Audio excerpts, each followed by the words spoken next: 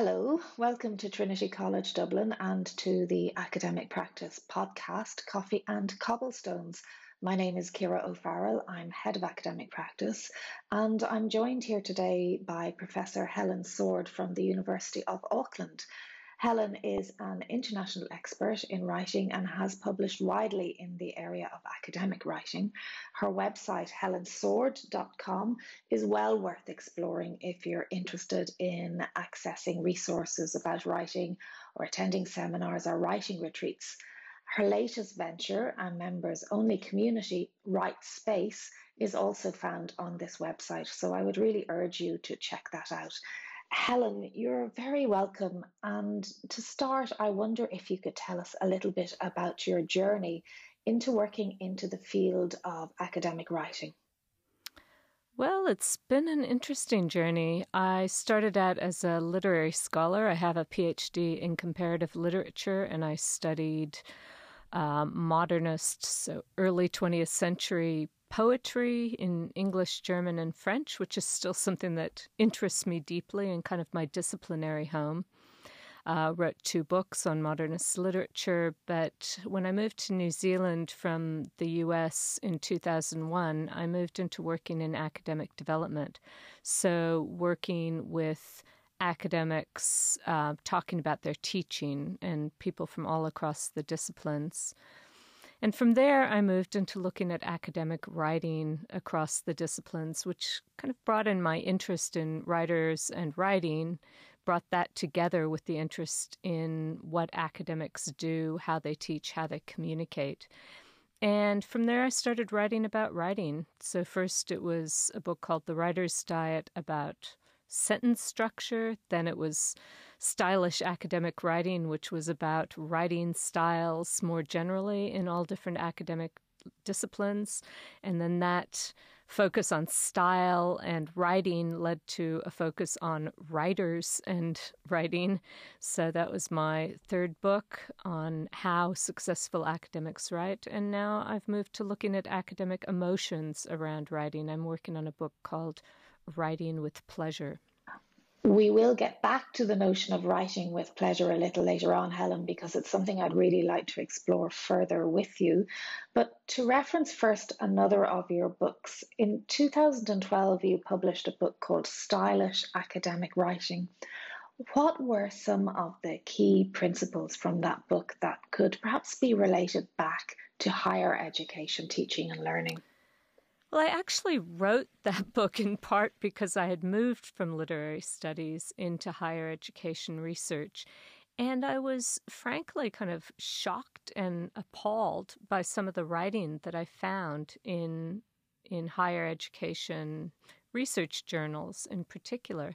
Here were people from all different academic disciplines who were doing some really interesting research on how students learn and related issues. And presumably those the results of their research would be really interesting to people working across academic disciplines. And yet a lot of the articles were written in a way that just didn't even quite feel human. They were quite wordy and wooden and full of jargon. And that just seemed to me to be a real problem. That in education, which is a field that is so tied up with communication and thinking about learners, that we then would have these conventions for writing that seem so wound up in themselves. So as I started to look at the question of what is stylish academic writing, what does that mean to different disciplines. And I always tell people if they don't like the word stylish, just replace it with engaging. So what does engaging academic writing look like? I found that there were some pretty clear answers that applied all across the board. Engaging writers have a very clear sense of style. They don't waste words. They might have long sentences or short sentences, but their writing is very carefully crafted. It tends to be quite active and quite concrete rather than written a lot in the passive voice and in using a very abstract vocabulary. And there tends to be a sense of human beings doing real things in the real world. And that's often not the case in higher education research writing. We don't write about individual students and their learning. We write about students as these kinds of, in a kind of collective mode where the individuals get lost. We use a lot of what I call zombie nouns, which are abstract nouns, nominalizations, nouns that have been made from verbs and adjectives in a way that's just kind of made longer and longer words, but sucked away all their energy. So when I started thinking about my own writing in the field of higher education and talking to other people working in that field, talking to teachers who are interested in communicating what they've learned about teaching to other people, I talk about telling stories, about bringing human beings into the writing, about writing when appropriate with a personal voice, not being afraid to say I or we, if that's the best way of conveying what we're trying to express. I think bringing emotion into the writing rather than thinking that emotion is somehow unprofessional is really key, because emotion is part of education. It's part of learning and teaching, and it's part of how we engage readers as well. So why should we be scrubbing it out? So all the principles of stylish academic writing that I talk about in that book are particularly relevant, I think, to people working in writing about higher education, learning, and teaching. And I'm pleased to be able to say that I see some of those principles being used more and more. I did a recent piece of research where I found that the prevalence of first-person pronoun usage had changed over a period of 10 years, from about 2008 to 2018, from just 52% or so in the journals that I looked at to more than 90%. So a real shift to using I and we when appropriate as ways of connecting with our readers. The last time you visited us in Dublin, you were conducting research for your book, Air and Light and Time and Space, How Successful Academics Write. Indeed, you interviewed some academic colleagues at Trinity College. So I'm eager to know what you did discover about what makes a successful writer. What strategies were most successful? Well, I started out thinking that the strategies that made writers successful would be the ones recommended in the academic writing guides. There's a whole kind of how-to literature, how to write a lot, how to be a successful academic. And those often contain advice saying things like you must write every day, and you must write at the same time every day, and you must always write for at least 20 minutes a day, and you must do this and you must do that. What I discovered was that there are very few successful academics, so academics who are publishing either a lot or writing beautifully or just kind of holding their academic workload in a nice balance. Those are different ways of defining success. But very few of those successful writers really looked like the people being described by the how-to books. They were spending a lot of time writing and thinking about writing for sure, but usually not in such a systematic way. The other thing I learned was that other people are very important to our writing processes. For me, coming out of the humanities, I was very much a lone wolf kind of scholar. I didn't ask other people for feedback. I didn't co-author with other people. And so I didn't have any interview questions that were focused on how successful academic writers might learn from and grow through their interactions with other people. But I started to hear those stories in the interviews. And so by the end, I developed a kind of rubric for how academics write, how successful writers work, that went beyond behavioral habits like getting up early every morning to write for 2 hours, and went beyond style, the craft of writing, which is certainly important, but to also embrace the social dimensions of writing and the emotional dimensions. So I call that the writing base, the behavioral, artisanal, social, and emotional dimensions of writing are all equally important in establishing a kind of foundation for successful writers to build and grow on. I became especially interested in the emotional dynamics, the emotional dimensions of academic writing. I found that frustration is the main emotion for many, many academic writers. Many of us have mixed emotions about writing, and yet the people I interviewed, the successful academic writers, also talked about the pleasure of writing. And I found that in the literature on writing, it's all about how hard writing is and how disciplined we have to be and how we need to ignore our emotions. And in the interviews, I found that positive emotions around writing are actually a major part of the base. They're part of what we build on.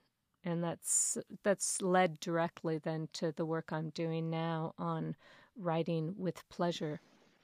Writing for publication and writing with pleasure, especially given the peer-reviewed realities of academic publication, aren't concepts that one would necessarily put together. Yet you suggest, Helen, that we should cultivate positive emotions in writing. Can you tell me a little bit more about this philosophy? Well, I guess I love a good oxymoron. Stylish academic writing, put together two words that people don't often think of as going together, stylish and academic. But I was able to show that stylish academic writing really does exist. It's out there in every discipline.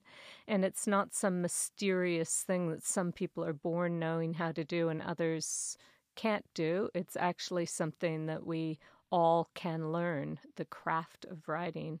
And so likewise, writing with pleasure, I've found is, I won't say an essential part. I'm sure there are some very prolific writers out there who hate everything about writing, but they seem to be few and far between. Overall, the writers who really stay the course as academics, they're the ones who feel a deep, positive emotional connection to their writing, to the process and to the products and to the things that they're writing about. That doesn't mean that they're skipping down the road, scattering daisies because writing makes them so happy all the time. It's much more that the happiness or the pleasure, the fundamental satisfaction that they get from the hard work of writing is what gets them through those hard times. So the craft of writing, the pleasure of writing are very much tied up with each other and part of kind of contradictory and oxymoronic sort of emotional state, I think. I think we feel more pleasure when we've accomplished something that's challenging. And finding the pleasure in the challenge of writing turns out to be hard, but incredibly important. And there's very, very little literature about that. The books and websites and all the advice and information on academic writing either ignores emotions entirely or kind of pathologizes them. They're all about how hard it is, about all the negative emotions and how do we cope with those. Way too little about how we draw on the positive emotions that are already there, or how we bring positive emotions to our writing if it's really imbued with negativity. Can the notion of doing something with pleasure also be applied to teaching and learning, do you think? Oh, absolutely. The principles are completely the same because they have to do with communication and with inspiring others. And they also have to do with our own labor and how emotion affects our work in some very fundamental ways. So we know from research on behavioral psychology and cognitive psychology, that there's a very strong connection between positive emotions and learning. We know that we learn better, we are sharper, we think more creatively when we are in a positive frame of mind. And it doesn't actually matter, according to the psychology research, whether we're in a positive frame of mind because we love the thing that we're learning about or we love writing, or if we come into the writing or learning space in a positive frame of mind for other reasons. Either way, as long as the pleasure is there when we kind of arrive at the learning situation, we have more of a chance of challenging ourselves, I guess, and of taking on board difficult concepts and of having the resilience to keep going when things are hard. So thinking about pleasure for ourselves as teachers and pleasure for our students as learners, to me, is just an absolutely fundamental part of working in higher education and something that is very often absent, much in the same way that positive emotions are very often absent from academic writing. Almost as though we're suspicious of pleasure. We think that we can't be doing serious intellectual activity if we're also really enjoying it, which I would definitely contest. I would say that the opposite is true. So what happens when we come into the classroom thinking about our students' pleasure, their intellectual pleasure and enjoyment and engagement? It becomes quite a different atmosphere and quite a different way of engaging with them than when we're thinking about a whole bunch of rules they need to follow and marks that they need to achieve, and a much more sort of punishment-based perspective on teaching and learning.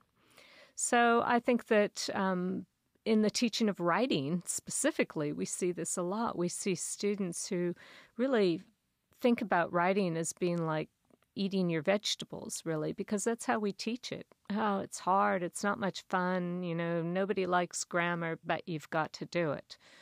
Well, I would really try to turn that around and think about how do you bring students into what's engaging and enjoyable about writing. What's the point of doing it? What are the pleasures of communicating with other people? What are the pleasures of the craft of writing, of saying and expressing ourselves really well, really beautifully? And if we can get them to come with that sense of enjoyment and pleasure in the writing, then they're primed to learn and will enjoy our jobs more as well. We won't feel as though they're pulling teeth.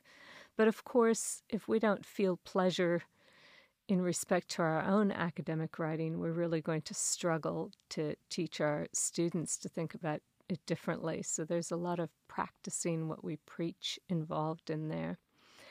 But overall, I would say that writing and teaching are two very parallel activities, and that what we learn to do in one of those spaces really can be replicated and emulated in the other space. Oh, Helen, that's so interesting.